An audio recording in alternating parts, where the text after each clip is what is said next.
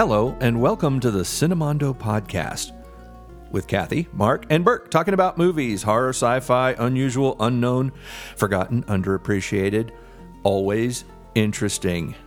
Hi, everyone. Hi, everyone. How y'all so doing? we have Mark Asnavorian here, screenwriter, Here. short film producer, maker, Present. writer. I will abstain. And we've got Kathy Bakken, who does promotional artwork that astounds and amazes. It's Right. she does those credit scenes that you see where it says amazing, astounding, fascinating. I do not do that. and Burke Sauls, who is writer, director, motion graphics extraordinaire. Just brilliant film. Who are you talking about now? Yours truly. Oh. I mean, you. Oh. Not me. Yours truly. I was just... Very proper. I know, really. Putting a podcast together takes, effort because we all work full-time jobs, we're all busy. But I was just thinking about, what jet setters we are. All three of us we're world are travelers. We really are. I mean, I went to Pasadena just yesterday, really? and I'm back, and You went all the way to Pasadena. Yeah. I went to Altadena. Which Wow. Which Dina did you go I to? went to Kentucky. No Dinas for me. uh, No, So- I went to Kentucky because I have family there. And then this is where Burke should cue the Deliverance music Oh, come on. in the background. We're I in was Kentucky. Visiting my friends in Appalachia. No, The Bourbon Trail. the Bourbon Trail with David McCracken. I was visiting my mom, who Nice. still lives there, and it's funny because it takes so long to get there. yes. Because there's two flights. There's no direct flight to Kentucky. Shocker.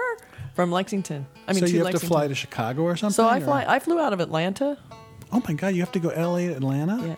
Well, you can Or- pick a few, but I just ended up Okay, with Atlanta. I guess that makes sense. That's what Yeah. happens when I go home to my hometown in Florida. It's like 3 stops, and then the outrageous. last plane you're on is a little propeller plane Yeah. with 5 people in it. Well, I wasn't that small, but. But you're flying into Tallahassee, right? Yeah. Is there an airport? Okay. There's an airport There there. is the Lexington airport's actually really nice. Yeah. Like it's Yeah. very high tech because I flew out of Burbank. Mm-hmm. Man, that airport needs a makeover. You know- I love it. Its Yeah. charm is that it's old and decrepit, but I So love much walking easier. onto the tarmac to get on the plane. Yeah, I love that too. But the interior just needs an upgrade. It needs a facelift, but I love does. small It's all it needs. Doesn't I need to s- get bigger. small airports. Like Yeah. I'm sure Lexington's small. I'm sure Tallahassee. They're just so much more convenient. it's just and just like easier. there's 20, 30 gates and the security is not a long line. I do not like going to LAX. It just when I know that's coming, I'm so stressed out. Yeah. And when you get back, that drive from LAX, like, oh, It's brutal. Always get a ride. Always don't do. ever take your car no, we into do, that. especially now loop. with Lyft and Uber and all that. It's, Yeah. it's It's so much I easier. actually flew into LAX with the family, and it was like we got in 11 o'clock at night on a Sunday, thinking, okay, well that's going to be fairly quiet time. Mobbed because all the Pacific Rim Yeah. flights are leaving or coming in. I'm not sure, Yeah. like around between 11 and midnight, and I had to wait 45 minutes. And when I put in for a lift, it was like a half-hour wait. It was $128 to What? get home. Yep. But then I waited 10 minutes. It kept going down, down, down, and about 45 minutes later, it was $30. So I was like, okay, it was worth waiting the 45 minutes yeah. to. Oh my God, it's just so brutal. Yeah, But, so travel into LAX is and then I usually take my iPad and my iPhone and anything to have entertainment because that's like a 4-hour flight to Atlanta alone. So and then they have the movies on the plane. Were there any movies that did you watch a movie? Well, the best movie I watched on there was it was a short behind the scenes of a movie called The Biggest Little Farm, which I had not heard of. It's a documentary, which I am definitely going to watch now. Oh. But it was called Poodle Roo, and it was about a rooster who was being acting weird on this farm. It was like a little clip from the movie. And he kept sleeping out in the fields. Like they had to go out every night and search for him, and he wouldn't go in the coop. He just wouldn't go in it. And they were like, "What is wrong with Poodle? Why is he?" So that was very touching and sweet. The big mystery about why he wouldn't go in the coop, and what happens to him, and how he finds his purpose at the end. And it's just the sweetest. It's on YouTube also. You should watch it because I watched it like 3 times. It was so precious. I mean, there is Wow. one kind of little bad part because you have to have the rock bottom part. Ugh, sure, yeah. sure. But it was mostly uplifting. But then they have a bunch of clips from it. And then, I started watching a bunch of clips. And it was actually really good. But I watched a couple features. I always use airplanes as an excuse to see films that are almost like not guilty pleasures, but things that I probably wouldn't waste my time watching otherwise. Like I saw what is that? Jupiter Rising.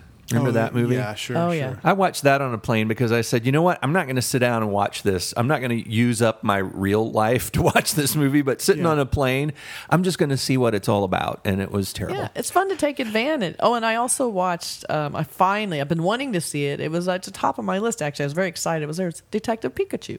Oh, I really I wanted actually to heard see that was good. It was so cute. I mean, Really? it was cute because it had a heart and it had like a good emotional story at the heart of it. So it wasn't just this it was a cavalcade of Pokemon, which I love Pokemon Go, so I play it. So it was cool to see these characters in the game come to life. I loved it. And then, Ryan Reynolds was great voicing Detective Pikachu. So cute. But I really liked it. It was like, okay, now I get to see it. Yeah, it doesn't maybe not something that you would go to the theater to see. Or You have time to kill, and Yeah. I do that too. And it's Well, I wanted to see it at the theater, but I could find anyone to go with me. It was like nobody wanted to see that you but should me. have asked us. We would have gone. I don't think you would. Cinemondo. Burke's field like, trip. I would not go. I'm busy that night. I'm busy whatever night you're seeing it. I don't know what it is. I always see mega huge, super, special effect movies that I wouldn't see at the theater. I see them on the little 5-inch screen. Oh, it's nice to see a really good special effects movie on like a 5x5. Well, I saw Aquaman on that because I wouldn't really sit and watch that. Same with Batman. But I've heard versus Aquaman was Superman. kind of good, wasn't it? Well, listen, I guess we all have our, it's James Wan, who's could be an interesting director. It was whatever. It was okay. It was fine on a plane. It's got an octopus playing drums. Right. It does. Yeah. It's almost like a children's movie It's a cartoony compared to the Marvel films. It's a cartoony, underworld. There could have been something really more, imposing there, but it was geared towards 10-year-olds. It had standard villain types, and it was so colorful and so. But weird, violent moments too. That Yeah. felt like that's little. It just seemed a little all over the place. But anyway, I also watched because there's 2 long flights. I watched. I also played a lot of Hearthstone, but the legend is it the Legend of La Llorona? It's that. yes, that was is that another one of those Conjuring films? I was thinking, is it in the Conjuring? Because there was no connection to anything else. It is part of it, sort of. I'm sort of afraid it was, tangentially, but I yes. watched it anyway. It was actually kind of good. Yeah. The only thing, it has one of those pet peeve things I hate in horror movies. Fucking hate. Is when they just say a person's name over and over again. Oh. It was just like, Sam, Right. Sam. I'm just like, oh my God. So it's like, find something else to say. I mean, I can't imagine Right. the script is like Sam. It's like, come on. That's one of my big problems I with hate Wall-E. that. Remember that movie? I didn't see Wall-E. Oh. It just looked depressing to me. I didn't want to see it. Oh, I saw it. Was it depressing? Well, I guess. I mean, I thought it was Don't well they done. treat robots kind of shitty? It's my least favorite Pixar Aren't movie, and humans it's a lot kinda of people's gross? favorite. It's weird. That one didn't click for me. It kind of has a depressing sort of message. Yeah. Case closed. Yeah. I also saw The Mule on the plane recently.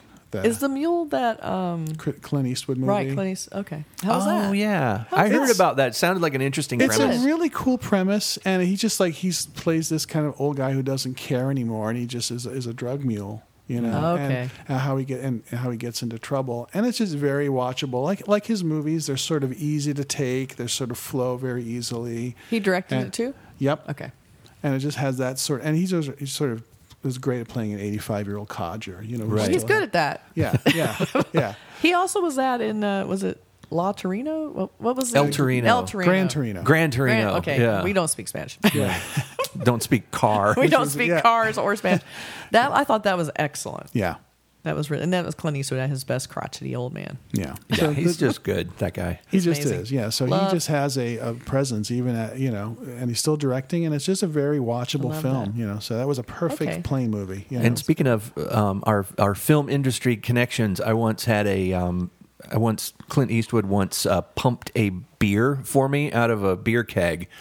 at a rap party, and we chatted for a little while. Was this Dirty Harry? Yeah. No, that's my little. I played the baby in that one. Remember the scene with the baby? You went Bert from played a lot of babies. Rosemary's Yeah. Baby. Then he went to Dirty He was Harry. a very cute baby. I was the baby in the Sergei Eisenstein in film. Potemkin and in the Yeah. Untouchables version. I was in you really- Untouchables also. I had to sort of tuck my legs in for that one because I was a little older. But You want a baby? Get Burke. yeah, He's 50. Where's that Burke? He's 50 years old. Get him anyway. I'm good with going downstairs in a stroller. I can do that. He's good at crying. Yeah. And that's another thing on planes. I had two babies behind me who literally Oh, squalled no. and cried the whole way. That's so wonderful. And then the way back, what is with this now? Like, I'm on this plane on the way back, no babies, so I was grateful for that. And I usually have the aisle seat because I just want to be able to get up when I want to get up and not have to climb over through two other people. Why don't people open windows on planes anymore? Yeah. I mean, you're on a plane. Don't you want to see out? Yeah, I so know. on the way back, we're chasing the sunset. It was gorgeous. Yeah. The entire front of the plane, every window was shut. Yeah, Like, why don't that's- people want to look out? There's people who travel a lot and they just want to sleep. I don't know. Yeah, but see, if I can't see out, I get all get slow motion. But you sick. can I just open your wanna own see. window, right? But I'm not on the window. I'm on. Oh. You want to do that reach over and just how to do it. Yeah, that would be. Well, the stupid bitch that was on the inside. Let me just say, she was not cool at all. I was just Yeah. like, as we were taking off, like, can you open the window when you take off? She just snapped it up and just didn't say anything. And I'm like, all right then. And then the minute we were in Sky, she just snaps it shut. And I'm like, okay. So then when she got to go to the bathroom, I opened it again. And then she shut.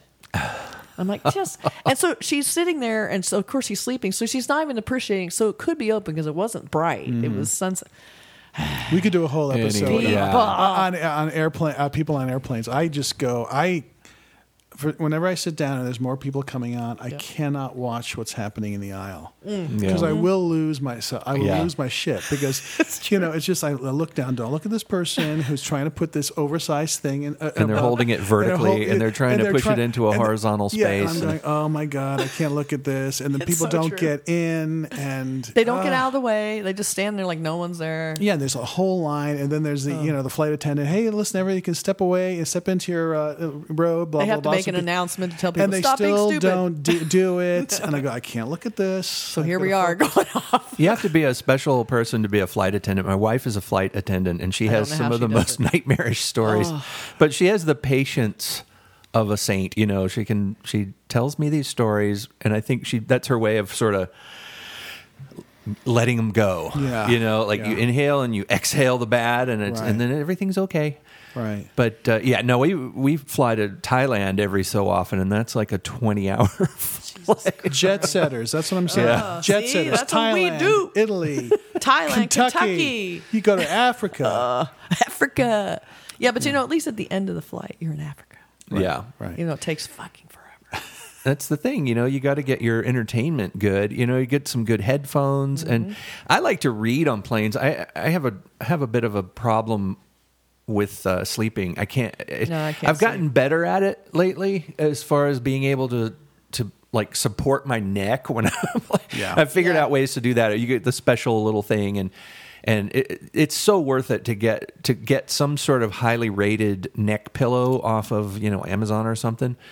And try your best to just sleep through as much of it as you can. Noise canceling headphones Yeah. are a huge. must. They're worth. And also maybe something for your nose, because the last flight I was on, I was sitting there and empty middle seat, could be good. Yeah. Somebody sat down and brought in his big Subway tuna hoagie. no. you know. Oh, God. Yeah, we had that. And I was just people like, bringing in their food, and I was like, "What's that smell?" I was like, "Oh, it's food." Yeah. I guess it's gonna go away soon. I hope. I think we could do an entire podcast series about travel. And I'm sure everyone would love to hear it. Is there We is there a bitch and travel moan about it. podcast out there? think Somebody they already do thought so. of that idea. I don't think they do travel podcasts. It'd be a whole new niche. So that's my idea. Wow. Burke, you're just full of great ideas. Wow. But it is great when you get the screen. You go, okay, I can watch a movie. Yeah. Of course, you can finagle it on your phone somehow, usually Yes. somewhere else. But it's like, oh, okay, I can actually do something, Yep. pass the time. Well, should we do our segments? Let's do a segment. Do we have segments? Who's going first? Okay. You want Mark to go first this Mark time? go Let's first. make Mark go first. Okay, I'm going first. All right.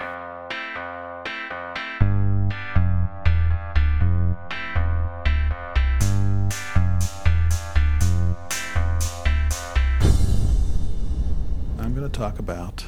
That was your that was your cool music. Did you hear it? I did. Did you add a typewriter to it? I couldn't tell. I'd like you to bring put a Hammond Cheesemaster organ in there too. Okay. You know. Mark's gonna write his own theme song. Apparently, I'm going to bring my recorder in. Yes. the one Burke did just isn't good enough, so he's gonna do his own. I love it. I love Can it. you imagine if we did our own, how bad they would be? I encourage it. I know the 3 chords I know on the guitar. I'll just play that over again. At least you know some chords. I'd be like, "Meh." Okay. Well, you know, this is, you know, full disclosure here. I didn't really prepare. So I'm going to talk about box office boffo. But that's good. That's prepared. You know, it's like, yeah, I'm looking, you know, I'm trying to think. I think it's very interesting to talk about box office and why they're successful. Like, yeah, like for instance, the number 1 movie this week, What was it? Good Boys. Do you know that film? I don't even know what it is. No. There you go. It's a comedy. What the It's a hell is it? Seth Rogen comedy. Oh, okay. Wait, Seth Rogen. But Seth Rogen, who I was thinking Adam Sandler. I was like, oh wait, that's it's not like Adam a super bad. It's like, you know, 3 kids like in 7th grade who are foul mouthed and they get into. Oh yeah, I've seen the trailers for that. Yeah, the little like kids Seth are really Rogen. naughty. Seth Rogen has turned into this incredible, like, you know, mogul. Yeah. Yes. Everything he touches, like whether it's Sausage Party, you know, he has like these R-rated Sausage Party. Good example. I know, but it's a huge. It was a big hit. Was it? I mean, it made money, and then the show that's on Amazon Prime, which I loved, called The Boys. He produced that. Executive producer. Well, he does Preacher, He does Preacher. right? I think Yeah. he does because they did a commentary on it. It's one time. surprising that he's doing these Yeah. things that are just like The Boys is not something you would think, although it's certainly funny. It's very dark, sort of superhero. But he also thing. did the Green Hornet. That's okay though. He had to make money. Ryan Reynolds also did You know, the Green Hornet. he did the and Green he's Lantern. okay. He Yeah. did Green Yeah. Lantern, but I didn't. Oh see, yeah, I didn't Green see- Lantern. Yeah. I got my greens Some mixed green up. thing. I didn't see the Green Hornet. Was it horrible? I didn't see either of those. I love the old 60s Green Hornet show, Right. you know, which this was kind of an homage to, I guess, kind of. Right. Because the original show was so cool. You know, it was one of those 60s kind of like sort of cashing in on the campy Batman 60s vibe. But and it it had had Bruce Lee in it. Bruce Lee was Kato, and Van Yeah. Williams was the Green Hornet. And to me, it was more of a series. It wasn't as goofy as Batman. Right. It felt a little bit. It was same. William Dozier produced it, so it Yeah. had the same vibe, but it was a darker vibe. It was Yeah. more of a comic book vibe, like more of like a serious comic. And he was book. busting up drug dealers and things Yeah. like that. And, Yeah. Ugh, what a But the movie was just, Seth Rogen's movie version of it was just, I couldn't finish watching it, so I can't really do a review of the whole film. But I started watching it. I'm like, okay, I know I know where this is going. I know what he's doing with it, and I'm bored, and I don't like it. Well, Yeah. when I worked at the agency, when I was working at one of the agencies I worked at, they did the poster for Sausage Party, Right. and I remember they went to a screening of it while they were in the process of working on it. I wasn't actually working on it, and they came back, and I overheard one of the guys, and these are not easily shocked people. He went, "That was just too much." Yeah. Yeah, it's like, very hard R. For It is not. And you couple that with animation, which you expect it to be in a children's film, or at least. Well, I you know, appreciate that. Yeah, but it it's was that toilet humor stuff. I don't really. way over the edge. Yeah. Yeah, Not way into way that. to the point. Like, okay, you're just being crude. Yeah. you know. But here, look at the top 10. So, Good Boys, Fast and Furious. That's obviously Yeah. what's called Hobbs and presents Hobbs and Shaw. Wow, that's Right. that's a mouthful. That's number 2. I can't believe they marketed with that title. The Lion King remake. Okay, right? well that's so cute looking. Right, but it's I won't see it because there's too much animal death, but it looks very cute.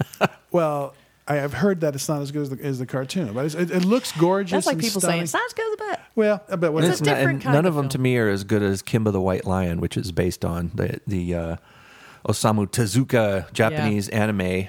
I loved that. Angry was- Birds movie 2. There's an Angry Birds movie. Yeah, Oh, that- boy. Two. This is the second one. And it's up in the top 10. Oh yeah, Dora and the Lost City of Gold. That's Dora the Explorer. Another Right. kids My show. God, Yeah. they're all kids movies. 47 Meters Down, Uncaged. I which did is kind of want to see that. That's the sequel to 47 Right. Meters Down, which I saw, which I actually liked. I like some shark movies. They're not as good as Jaws, but they're fun. well, fun. Not yeah. the bag, but everything else. Once Upon a Time in Hollywood, an adult film. An adult Who would've film thunk for it? adults by adults. Yeah, But Once Upon a Time in Hollywood is number what?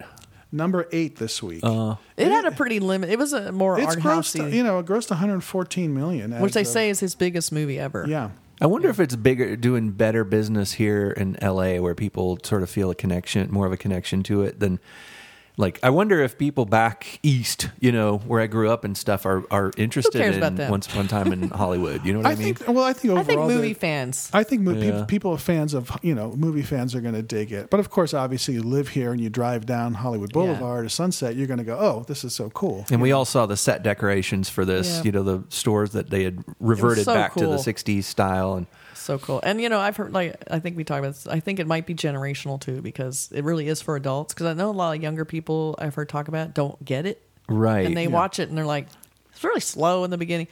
And I'm like, well, it's not slow if you really appreciate what they're trying to do. Yeah. If you don't appreciate, let's say, the music or the cars or the shows or everything that's about if you don't connect to that. I think people are disappointed when they think it's about Manson, and it's not. Right. I mean, Manson's kind of more subtext. Right. And I think people go expecting Manson, and when they see this long preamble about behind the scenes in Hollywood, they're like, what the fuck is all this? Yeah. But I think the Tarantino name is basically, if you like him, you're going to go. Right. But that's It's a probably, and he's Tarantino still movie. art house. He's not a huge, box office No, he's tentpole guy. Right, he's not. But this is done very well for him. Okay, yeah. And then, Spider-Man Far From Home, another God, sequel. people still see those? Toy Story Hey. 4, Aladdin remake, Jesus Christ. Secret Life of Pets 2. So you get an so idea. it's basically Idiocracy right now. Right. Kids rule the box office, and everyone else can just fuck off. Yeah. Ugh. No, it's depressing. It is kind of depressing. I mean, there's great movies if you look down the list, movies that aren't doing as well. They're okay, those Or are maybe interesting been out for a films. while. Yeah. But wasn't box office always kind of a not interesting? Well, I'd love to go back to 1974 and just a random week and see what were the top 10 movies. Yeah, we should check. I'm It's- sure Apple Dumpling Gang. if is someone there, had done the like- research, we could have those numbers right now. Well, it's like music. It's funny. I was talking to somebody just the other day about music, and younger people think, oh, it's so cool. It must have been cool growing up in the '80s, and It was. with the punk rock and everything. And I'm like, It was punk you know rock. what? It was there, but it wasn't mainstream. It wasn't No, it like wasn't. it was on the radio. It wasn't like you turned on the radio and it was the Sex Pistols and the Clash and the Ramones Right. and the Smiths and, Yeah, the communities for that were very small. And whatever city you were in, it was like, 5 people at a teeny club. you turn on the radio where I grew up and it was Jimmy Buffett and Captain and Tennille. You had to and- have college radio was the only place you'd get that. Yeah, and that was sort of like one of those things that would lose its funding and Yep. disappear, or you had to, you listen between this hour and this hour to hear it, and Right. it wasn't, the '80s weren't. They weren't as '80s as a lot of people think they were. So I think the things that were on, on the Billboard Top 100 are not cool, and the things that are doing the best at the box office are never the cool movies. I've never been a top 10 person. Yeah. I don't like top 10 music. I don't like top 10 movies. I have never been in the top 10. It's like the Oscars and the winners of the Oscars are never movies I would have given the Oscar to. That's true. No, but it just seems now more than ever, big studios are only going to give big budget movies to obviously. Projects or that have already been successful in some way, whether Right. it's a sequel, Brand or recognition. a video game, or something. Yeah. And that's how that is. They're not going to give big money to a new idea. That's just why Marvel, these big comic book movies, because like Spider-Man, example, how many Spider-Man reiterations do we need of different actors? And it's still in the top 10. Yeah. Mm-hmm. And that's why they keep remaking these big old comic book movies. Well, Spider-Man is a cool character. Always, he's always been kind of a cool character. I love the Marvel he's stuff. my least favorite. I think he's kind of boring. The comic books were great. The Steve Ditko comic books with Spider-Man, because he was a gawky, nerdy teenager who was a superhero. That was brand new when it came out. So I'm down with Spider-Man. He's okay. Well, we've had Tobey Maguire. Yeah. Then we had Andrew Garfield. Right. Then we have Tom Holland. Yeah. Then we have. Yeah. Did we? Am I missing I feel somebody? like there's someone else in there. Oh, no, that's the 3. There has to be more The 3 because they new make one ones. every year with someone new. No, Well- just those 3, because each one of them got like 3. Well, there did you was see 3 Spider-Man and the Spider-Verse? That was another No. one. But Well, that's another one, yeah, but he's a I cartoon. hate this so. conversation. Yeah, okay, but lastly, in 1977, there was a show, a Spider-Man TV show Yeah. on Oh, ABC. good. Let's talk about a TV and the show star now. and the star of that was Nicholas Hammond, Right. who played Sam Wanamaker, the director in Once Upon a Time in Hollywood. Oh. Same guy. Mark, see, that is amazing. Now that brings us is why all you do around. the news. That's how I send off my. That was a very, My very good, bit. strong ending. I'm done here. That was good. And we talked over out. your whole segment. Finny. We just talked all through your whole segment. That's good. But then we're supposed to, and I want you to talk through mine too. You need to ask questions. All right, about it. Kathy, you're up.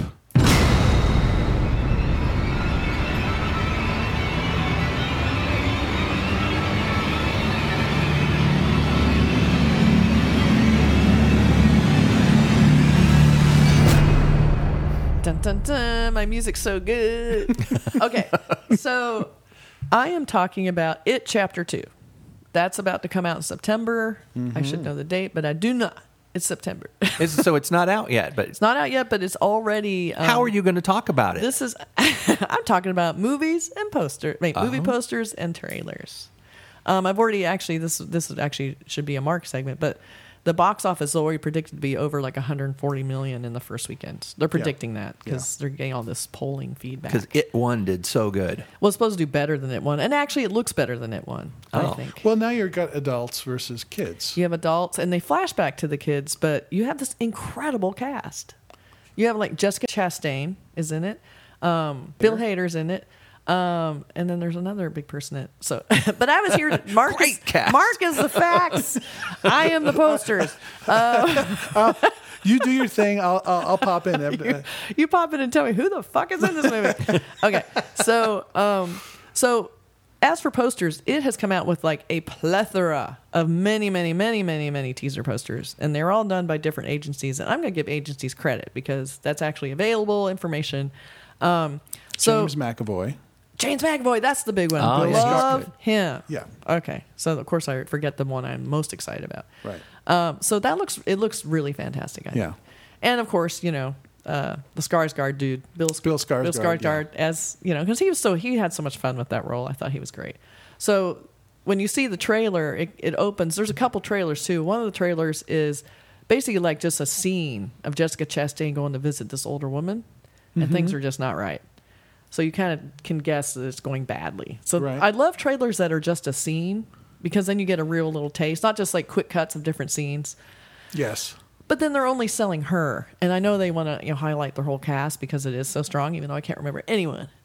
But that I like that they did one trailer like that, more like a sneak peek than the trailer. And then they did the trailer that shows you the flashback to the kids. And one of the kids is from Stranger Things. Yeah, Finn Wolfhard. Yeah. The super big nerdy one that looked like Joey Ramone. Yeah, exactly. And then they flash between the adults, which is what I remember from the book, is the adults flashing back as kids and going back to solve the mystery. So the first one was basically all about what the kids did. Now we're going to have what the book is really about. Well, they kind of followed the miniseries from the 80s, which was, again, it was kids part 1 and adults in part 2. Right. And silly monster at part 3. Oh, no, there's a bad part 3. I remember one thing when Burke lived in the brewery, he took me on a little walk down the street, and we went into a special effects place. Remember? And you showed me the monster from It, and it was literally this big. Oh. You don't remember that? It was on a shelf. You showed me the Stargate, too. Oh. 100 years ago. Yeah, that was a long time ago. 100 years ago today. The Stargate and the Lawgiver from Planet of the Apes they had in there. That cool stuff, yeah. Yeah, it was a sculptural place that I used to live near when I lived downtown. And they had sculpted things for films. And So, sorry, I cut in. Oh, no. Go carry on.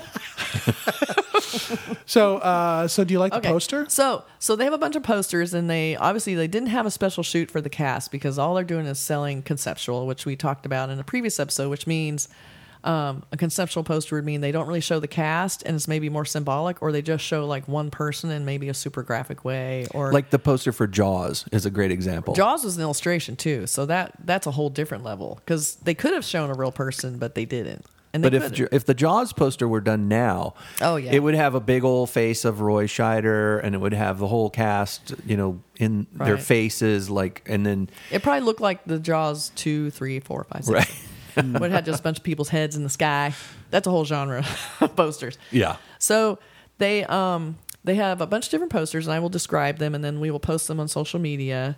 I think the coolest one is still, and they had this in as a teaser poster for chapter 1, was the balloon. Yeah.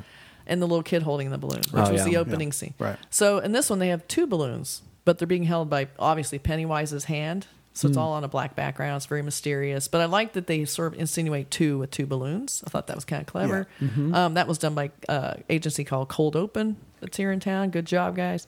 And then they did another one super minimal that was just black with it. Looks like it's kind of written in blood. Yes, I've seen that one. Or cut through a black piece of cloth or something. Yeah, it's kind of vague. It's like very super simple, and it just says chapter 2. And they don't list cast. It's just teaser. It's classic teaser where it just has a studio logo and a very simple graphic. That one, let's see, who was that? Those are effective to me because a lot of times that's the first time you've heard that there's going to be a sequel. There's been a few like that where you really like the first one, and then you see this poster that's like, oh, that's so cool. There's going to be another one. You usually see those in lobbies of movie theaters. Yeah. You walk by, oh, that's coming. Like the early announcement type of poster. Yeah. And also when you do a poster like this, it's appealing. What you're trying to do is hit as broad an audience as possible. Guaranteed there's people that don't like clowns and they don't want to see clowns. So you got to give them a poster. It's not going to show any clowns. Oh, that's a good point. It's not that they're not going to see their posters, but you want to get people intrigued without showing anything. They're going to go, gross, I hate clowns. You know, you don't want to see it. So you got to try and appeal to everyone's likes and dislikes. Because the people that already like the first film know that there's a clown in it. Right. And, you know, if you're going to go into it not knowing there's a clown in it, that's on you. So, okay. So then we have an IMAX poster. And usually IMAX designs their own posters, or they hire their own agency that usually doesn't go through some of the bigger agencies. Sometimes we worked on IMAX posters, and they want their art to be very different from anything else. Oh. They want it to look like its own thing. No kidding. So in that one, they have a ton of balloons because it's IMAX and it's bigger. And then they have a little tiny hint of a clown eye in there. And so that's a pretty cool poster, too, because it's mostly red. It's very eye-catching. But the IMAX poster is promising lots and lots of balloons. Lots of balloons means lots of blood and death. That's how I look at it, which makes me very intrigued. That was done by Legion Creative Group, and they do a lot of like indie stuff, like probably a lot more IMAX stuff than most agencies. The budgets are kind of lower of IMAX. Sorry, but IMAX is a big draw, right? Because I'm looking at that poster, and it says IMAX really big on the poster. It's selling IMAX. Yeah. Right. Like it's IMAX before it. Right. And that's why they have to kind of do their own thing. And sometimes with IMAX, they'll release it like a day earlier, or they'll have like their own sort of set of screenings. It's just they're their whole little studio in a way. So every IMAX poster or advertisement is going to be IMAX first? Is that? You'll probably, if you look at IMAX poster, you'll see IMAX, and it'll have like a little tiny movie title. Oh, no kidding. Which is Okay. what it says here. It says it all ends in IMAX. It has a little tiny it underneath chapter 2. Yeah. And then Because it's pretty overwhelmingly cool way to see a movie. I almost saw too overwhelming Avatar for me. like that, and it was pretty cool. because they have all that great sound. I mean, you're Yeah. almost like in the movie in there. I almost can't handle that anymore. I It saw- fills I- up your field of vision. It does. I saw Dunkirk, in IMAX. Oh, shit. And that was just like Oh, you my felt God. like you were on in a fighter pilot. It was so loud and so Yeah. like just if you want to incredible. really be inside Pennywise, go see it in IMAX. If you really want that. And then I really like when posters, especially for horror, go for the white solve because you don't see that very often. It makes sense for this. So the next poster, another teaser poster, is done by Concept Arts, was all white with just Pennywise's eyes at the bottom. And then he's white, his face is white, so it just goes to white. So you're just seeing like eyes on a field of white. That's another little thing. Just that it ends with, we all know this isn't going to end. There's no way it's going to end. You got to keep doing it till it stops making money. So I haven't seen the final poster yet. I don't think it's out yet, or it's probably going to be a version of one of these. But then we have the trailer. So as we were talking about earlier, I can't remember any of the cast. They're all in it. Shall we roll the trailer? Yeah, let's roll the trailer and talk about it. Cool. Something happens to you when you leave this town. The farther away, the hazier it all gets. But me, I never left.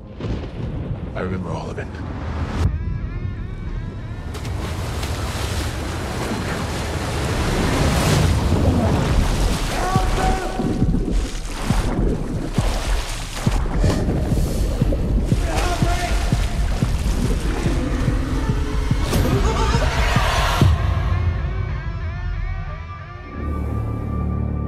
To the losers. We made an oath. Swear? If it isn't dead, if it ever comes back, we'll come back to it. We didn't stop it. Pennywise. The clown. We can't let it happen again. Hello? Kid!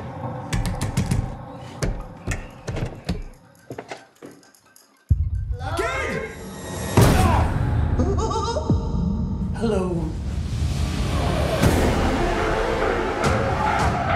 Please.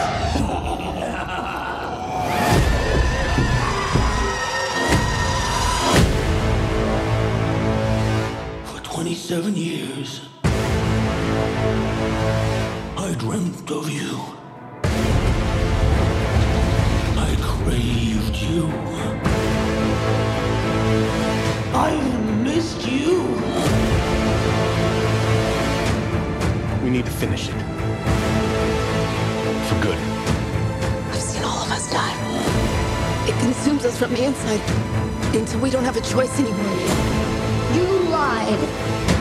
And I died. You lied. And I died.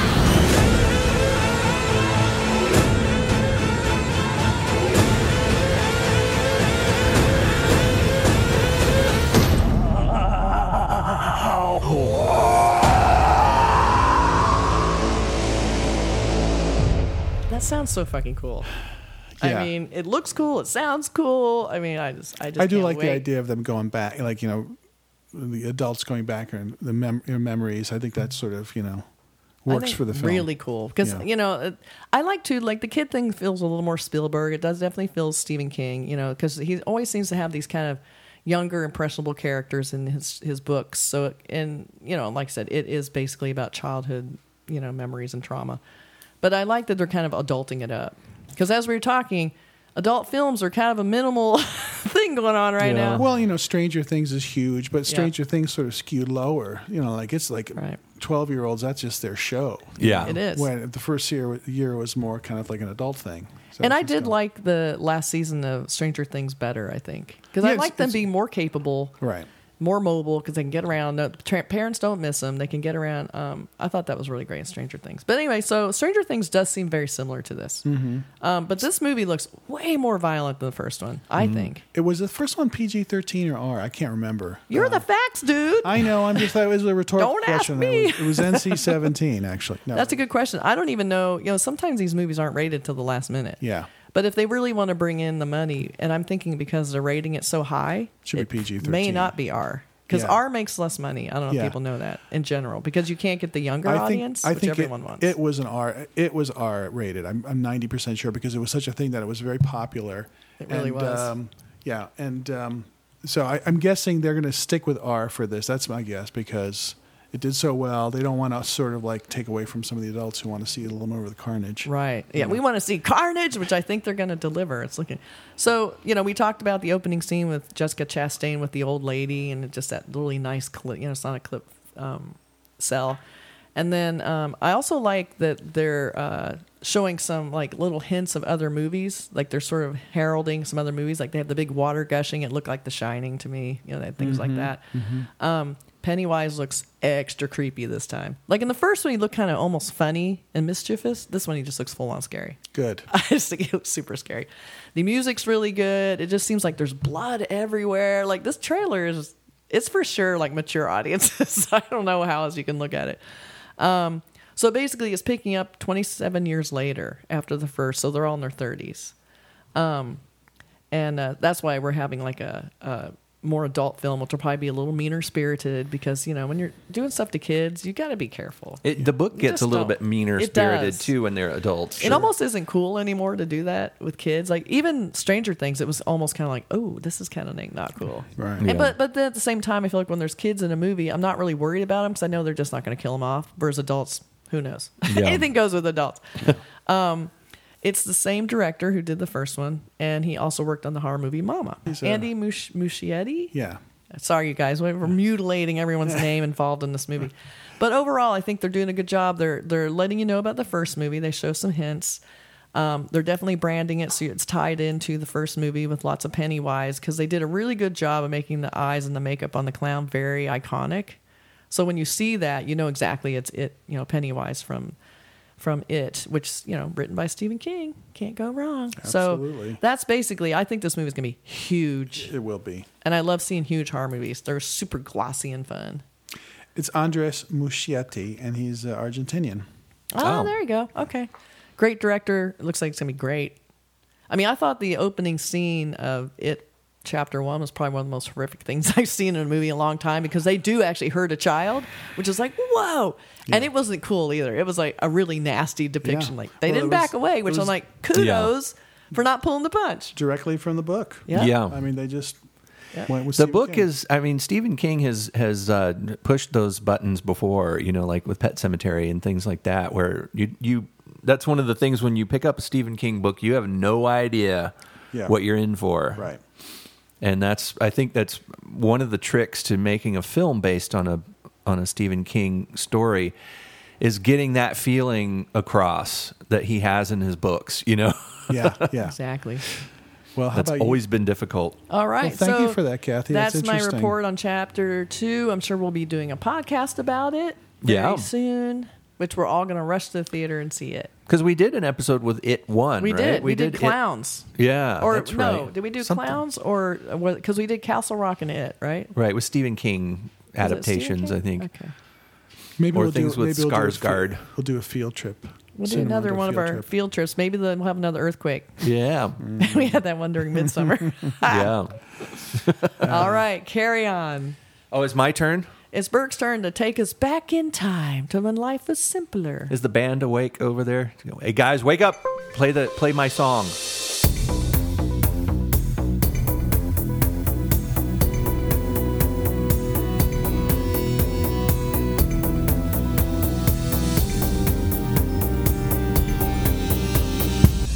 Thanks. Okay, you can go back to sleep now. It's so adorable. My section is about old movies. Everybody makes fun of me all the time about liking old movies. Nobody makes fun of you. I get ridiculed. But old movies, I keep saying this, you know what? There's so much good stuff out there. And I watched something by a director that we all like, Jacques Tourneur. I think I would go with the first one, Tournier. I've heard it pronounced different ways. Oh, really? He's French, though, obviously. Yeah. Tourneur. Jack Turner. That's what I would call him. Jack Turner. Sometimes I've heard people in old interviews where they say that we're going to be talking to Jack Turner. And so I don't know how to pronounce it. Yeah. Tournier, I've always said, trying to sound French, but I may be wrong. But anyway, well, it's like when people talk about can and they say con, even though it's technically can. Yeah. Mon Dieu. Yeah. It just doesn't sound French. It sounds like can. Oui, monsieur. Au revoir. But Jacques Tourneur did some amazing films. He did some really cool stuff, and it was kind of experimental in a way. It was a lot of his movies are very moody, and they're scary in a way that a lot of films at the time weren't scary. A lot of films would show the monster lurking and have a hand reaching through. These old horror films had these tropes, that there's the James Whale stuff is way outside of all that because it's so beautifully done, and so the first Frankenstein film, it's hard to imagine how horrifying that film was. There had never been a depiction of a living dead person hardly on film before that was done so vividly and so heartbreakingly and weirdly. But Jacques Tourneur did films that were sort of they're sort of known for not showing the monster or the thing, but just having this scary moodiness.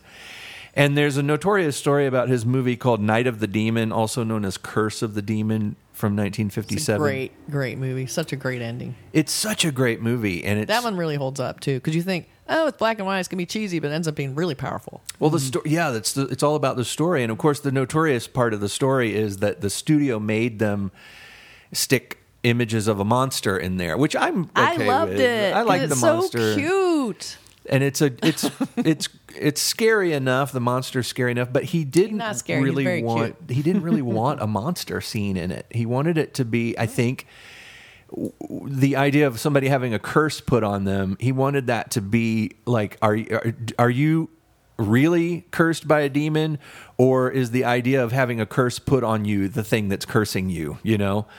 Are you scared to death because you've had a curse put on you, or are you scared to death because there's a demon chasing you?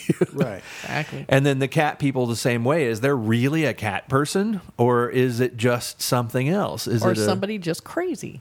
or somebody just being scared of hearing a little sound, you know, and suddenly you're thinking about this cat monster.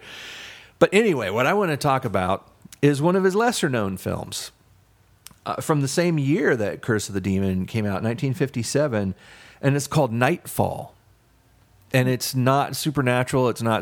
It's scary, but it's a film noir. It's got Aldo Ray in it, and it also has Brian Keith from Dad from Family Affair. Family Affair, sure. That's funny. And Brian Keith plays a really bad guy in this, like a horrible bad guy.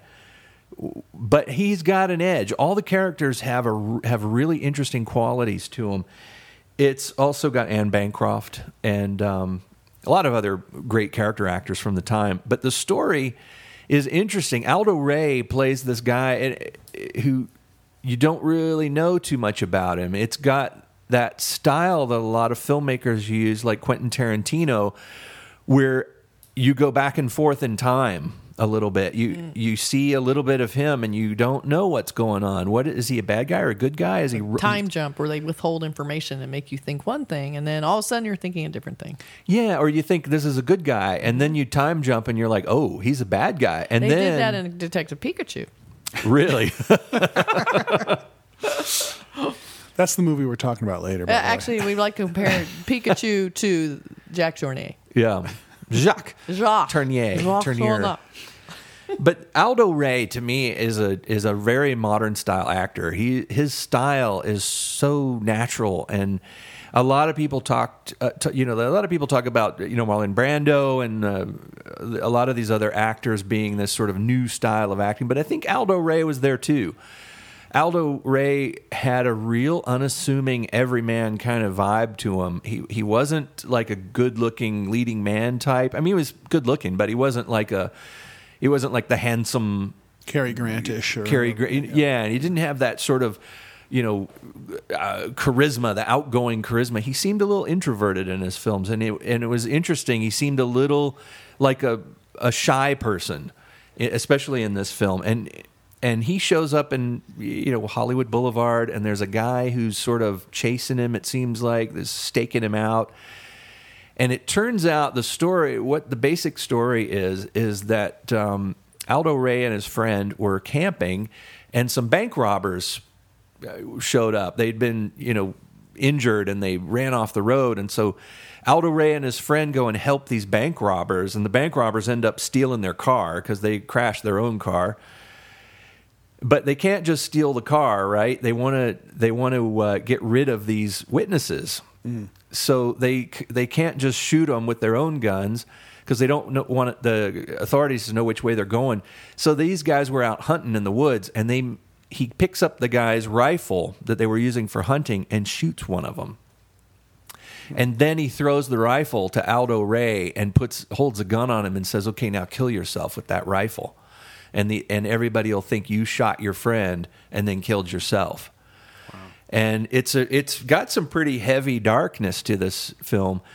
The two bad guys are bad. One of them's Brian Keith, and they're just really despicable bad guys. But Aldo Ray sort of overpowers, or they think they've killed him. Actually, the Rock jumps up and hits his head. And the Rock is in this? No, just got married. Because totally like taking your segment and just completely demolishing it. What was I talking about? The Rock hit someone in the head. In Pikachu. Which is what Dwayne does. No, it was the bad guys are in a hurry to get out of there, right? So they think that Aldo Ray is dead. And Aldo Ray's friend, who they just killed, is a doctor, and he had pulled out his doctor bag to help them. Help him with a bullet injury or some kind of an injury that they got during the bank robbery. And anyway, when these guys are in a hurry to leave, they grab the bag of money and they get in the stolen car and they take off, leaving Aldo Ray there for dead and his doctor friend really dead. But when our friend Aldo Ray wakes up, he goes over and looks at the doctor's doctor bag, and it's full of money. So that's hard to treat wounds when you just got dollar bills. Well, I mean, they took the wrong bag, right? Right. So now it's all about him, So he grabs the bag of money. He's like, they're going to think I killed the doctor because, there's a couple other little plot points in there. But he takes the money and just runs with it. So meanwhile, these guys go back, looking for him. They see his footprints through the snow. Oh boy! And the rest of the movie is our main character Aldo Ray trying to outrun these two bad guys while trying to prove himself innocent of the murder of the doctor, because the newspapers have now reported it as, this guy has killed his friend, and was in love with his wife or something, So it's a classic, wrongly accused man being chased, and he has to prove his innocence before they catch him. But he's also being chased by the bad guys. He's also being chased by the police, and it's a really fascinating movie. It's very suspenseful. It's got there's a scene in it where it was kind of outrageous for the time, but there's a snowplow heading towards a couple of people who are tied up, and there's those kind of scenes. Mm-hmm. And there's two guys fighting on the snowplow, trying to steer it away from. You don't want to run over Anne Bancroft in a snowplow, and one of those snow grinder things that would grind the snow up and shoot it in the sky. But you got to run over someone with that though. Well, there has to be. Maybe that's an it. You're gonna show me a snowplow. Someone better be going through it. Yeah. It's you won't be disappointed. Jack Turner will not disappoint you. Jack Turner. Yeah. But it's a great film. It's sounds really it's good. really suspenseful. It's got a great performance by Aldo Ray and other actors. There's another actor in it who I can't remember his name, but he played he was in a million TV shows, and I should probably have looked it up before. That's all right. I will. But he plays the insurance investigator who's after this guy, and that's right. But yeah, I totally recommend this. It's got really interesting performances. It's got that kind of gradually unfolding mystery. When they do the flashback, the first time they do the flashback, you're like, I still don't know what happened. And you find out more of his story in the present, and he ends up getting Anne Bancroft involved, and she's a model. Another thing about this movie that's interesting, if you live in Los Angeles or have an interest in Los Angeles at the time, the film was made in 1957, but there's a lot of footage of Los Angeles. It's weird to see it because there's lots of big open spaces, and then those are not there anymore. Well, it's got like Hollywood Boulevard. It shows Musso and Frank, and it shows Michelli's restaurant, and it shows he is running down Hollywood Boulevard. There's shots of Winchell's Donuts. Please. the giant Randy's donut. Donut. But there's some great. Was it James Gregory? Was he in things like My Favorite Martian? And yeah, he was. You see the face. Is that who it is? That's the guy. Yeah, he was in all the Matt Helm. Oh yeah, movies. he's in tons of stuff. Twilight Zone and Forever. Yeah, that guy. And he's one of those faces that you recognize, but you're like, what's his name? And what is his name? James Gregory. James Gregory, yeah, and what are the other movies this director's done? Because they should all be seen. Oh yeah, I mean he did The Curse of the Demon, also known as Night of the Demon, with the super cute demon in it. There's different versions of that film that you can find. All of them are great. It's a Dana Andrews really interesting story. Aside from the monster, it's an interesting story. Yeah, I mean the monster's kind of minimal, really. And he did Cat People in 1942. He did The Leopard Man in 1943. Which he likes big cats. Well, The Leopard Man it's one of those movies. It's like, okay, he did the Cat People and then he did The Leopard Man. Okay, it sounds like he's cashing in on. But The Leopard Man is a completely different kind of story, and it's really interesting to watch. It's got some great stuff in it. I recommend The Leopard Man. How about Kittens on Parade? That wasn't very. Did he do that one? Kittens on Parade. But he did Out of the Past, and one of my favorite of Jacques Tournier's films is I Walked with a Zombie, 1943. Oh, that's a great one. That is a moody, really interesting, scary, strange movie. It's so good. I can always watch that one. Yeah. That's great. That's one I can watch over and over. The wind whipping, the wind. It's just like so like woo through those cornfields or something. Even unusual. It feels like the kind of stuff where you think an old movie won't show anything new, and you see that, and you're like, you don't really see that ever, and it's such a cool effect, you know? Yeah, and it's just. Really cool. His movies have a vibe to them, and I think a lot of that might have come from a producer that he worked with a lot named Val Lewton. Sure. Who also produced and was a screenwriter too, but he did some interesting films that were not directed by Jacques Tourneur, like The Seventh Victim and a few other films that had that moody, very atmospheric producer. Like he wanted to make sure that it looked, the sense of the film. Yeah, was the mood of the film was important. And they Jacques Tourneur also did some great Twilight Zone episodes too. He's good. Just a good director. He's good. And it's interesting, these guys did so many different kinds of films, like this one, Nightfall, that I was talking about, is a flat film noir. It's a crime drama. That's cool. And it's so good. I mean, you could tell the guy understood how to scare an audience, the suspense, the storytelling, the way the story is revealed. So I'm going to, big recommendation for Nightfall, 1957. Okay, everybody go watch it. Good stuff. Okay, and then catapulting to the future, we're going to see a movie that's coming out probably the weekend you hear this podcast. It's actually available on VOD and streaming on August 30th. Oh, very nice. But we all saw it because we're special in the mix, man. Yes, from Shout. Yes. And starring Bruce Davison, who I love because he was in Willard, and I love that movie. And the movie's called Itsy Bitsy. Itsy Bitsy. What do you think it's about?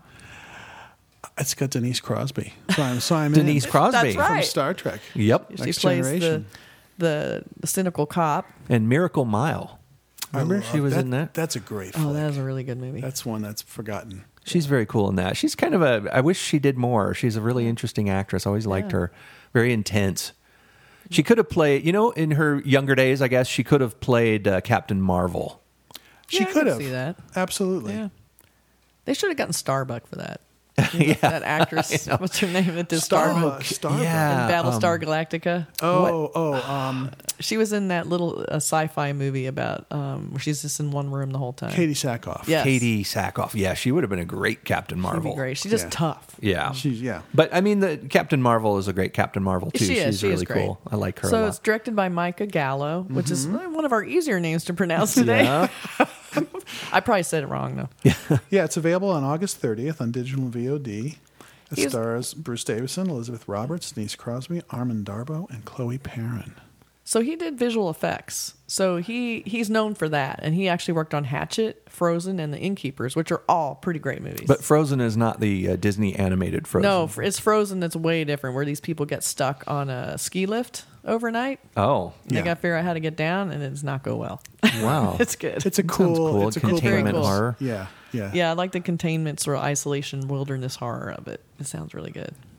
Well, Itsy Bitsy. I didn't want to see this for the longest time. Mark said when it came up, he goes, "I am not watching it." I'm like, "Yes, you are." Yeah, because I have a thing, and I'll damn Rod Serling to hell for this Night Gallery episode that I watched when I was like 8 years old, and it was all about this guy who was afraid of spiders. He had arachnophobia, and there was a little spider that was like in a sink or something, and I'll never forget it. And like try to wash the sink, wash the spider down. And he did, but then it came back. They wash it down again, and then it just started getting bigger and bigger and bigger. At the very last scene, the one that creeped me out, he opens up his bedroom door, and you see his bed, and to the right of his bed is this huge spider kind of coming towards the door. And I remember watching that, and it horrified me, and it kept me up. Scarred for life. It has. So That's a great episode of Night Gallery. Yeah, it's one you don't hear about often. Even the shitty, tarantula from the 50s, kind of cheesy ones, eight-legged freaks or whatever those. I won't watch them.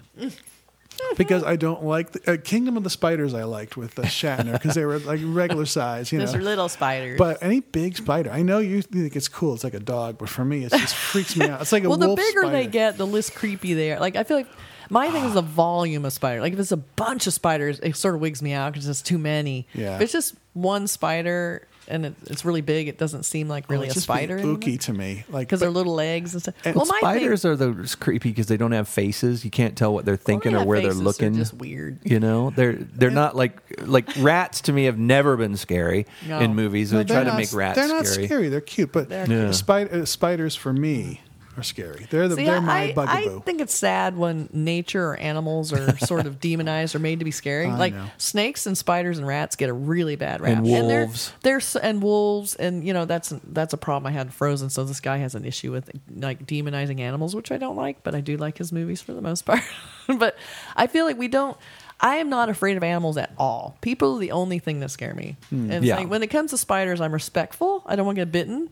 But I'm always like the one who's saving the spider and trying to get it out of the house, or because they're doing a good job. I mean, they're doing something very important. If there's a 2-foot spider coming at you, then I would get a GPS collar and make sure and take it for walks every day. I would hide in the attic. Well, because it was a furry spider too. It was kind of like a tarantula type. It was really well. The effect was excellent. It's actually pretty good. They're mostly practical, right? I think, but I think it was. I think part of the promotion for the film is that a lot of it was practical effects, but I think there was a little bit of augmentation with digital. Bit. Yeah. Mm. But mostly pretty great special effects. A lot of it's a classic old timey monster movie, which is kind of cool. It's people in a situation where they're being pursued by an icky monster, and there's a sort of a supernatural element to it where it comes from this ancient tribal traditional kind of thing and hatches out of an ancient egg and all that kind of stuff. Which they seemed to worship like it wasn't evil. They said, we have to get her back. Like they need this. It was like a spider print. It's a goddess or something. Yes. Yeah, just in the shape of a spider, but it's not really a spider. Yeah. Something like that. Yeah. So that made it a little less spidery for you. Yeah. I watched it, between my fingers. Yes, but it was I thought it was very well done. I thought Bruce Davison is, always fun. One of those good actors from you remember him from the X-Men. He always played like the senator, I think, in the X-Men films and some other stuff. Good actor, Denise Crosby. So it was just very solidly done. The music was good. The setup was good. The kids were good. The kids were good. Kids can be problematic in movies, Yeah. But these kids were good. They did what was necessary for children to do in scary movies. They looked like they were well directed. I'll put it that way. And they acted like kids. Yeah. They weren't older, like Stranger Things, a little more savvy kids. They were really pretty clueless little kids, and I liked how the son, who was older, I think he was 13 and she's 6. She's about 6 or something. Right. And I like how he's the one that's aware something's happening. Right. And the mother thinks he's just trying to scare the little girl. And there's some great scenes where he's like, I just saw a spider was here. She goes, there's a spider. And she starts freaking out. She's like, quit scaring her sister. I mean, I like that because that seems real, because if you're saying there's a big spider, how big could it be? Right. Yeah. Right. And if your kid's saying, he's as big as a dog, and get out of here. He is not. Quit scaring her, So I liked that dynamic of the kids. Yeah. And the mom, the actress who played the mom, was really good. She a bit troubled, She's one of the characters. I think another thing that I read about this movie that the director had said, he really wanted to concentrate on characters because characters are what we care about in the film. And if you have a monster movie where you don't care about the characters, you don't care about whether they get killed or whether they live or die or what happens, and you're not into the movie. Yeah. But if you love these people, if you feel for them, if you can relate to them, which is really important, and if you feel them quickly and easily, they're not, they're consistent, their emotional reactions are consistent, and they're people that you recognize. I think that's so important. And she had troubles. She had there was trouble in her past, and she had issues, and there was always the thing about moving to a new place and with the kids not wanting to move, and we're going to have to get used to living in this dirty old house, and it's a financial move, and we have to do it, and it's fresh start. So she's stressed out. She's a single mom with 2 kids living in somebody else's house with the older guy who has health issues. Yeah. That's pretty. And he's that alone is a good setup because it's stressful and it's kind of like you don't know what's going to happen. And can you trust the guy? What's his deal? He acts kind of weird. He's a bit weird and kind of a little bit edgy. It's Bruce Davidson, Yeah, it's Bruce Davidson. So you never know what's going to happen. Yeah. We're living with edgy Bruce Davidson. Yeah. It's a bad move. Right when she arrives, she's like, oh, great, it's Bruce Davidson. It's edgy Bruce Davidson. He's like, oh, no. He's the guy with the rats, right? He's going to have rats or something. No, but it's spiders. Surprise. Yeah. Or he's going to turn into a mutant or something. But I like the spider keeps getting bigger. Yeah. Like it becomes this huge spider. Yeah. And they have some great effects of the little legs moving around. It's cool. Yeah, it's a cool little movie. Maybe not so little, but it's worth checking out for sure. Some suspenseful stuff too. There's a scene where the little girl goes up into the attic that was really creepy. And I was creeped out. I was. Yeah. She's a tiny little girl and she's climbing around in the attic and getting close to the attic door, and you see her little feet on the steps as she's trying to come down, and it's like, oh. And then there's a classic, the mom, take care of your sister, and it's like, why are you letting this little boy do that? It's way too much. so bad. Of course, he does a bad job because he's 13. Right. And he's scared. But it's a good movie. It's a classic creature feature. Get the popcorn out, kick back, and enjoy it. It had some, there's a few things that sort of revealed it to be a bit of a low budget film, but as a whole film, I didn't lose interest in it. I watched the whole thing, and I was curious to see what happened, and I cared about the characters, and there was enough suspense to keep me going. Sure. The effects were really nicely done too. Whether they were practical or digital, I don't care. If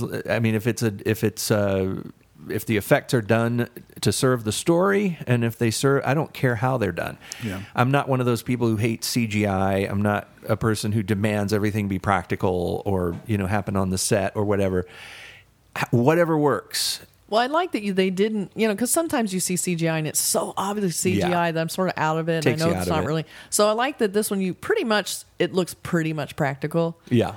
And I think, but that's bad CGI. Yeah, but I mean, I feel like the spider, no matter how you do it, if you knew it's CGI, it almost moved too well. I think they did just enough where it was just grounded enough that you weren't like special effects. Well, there's a shot early on where it's an overhead shot looking down into the bathroom, and there's a clawfoot tub with a curtain around it, and the spider is just there in the bathtub.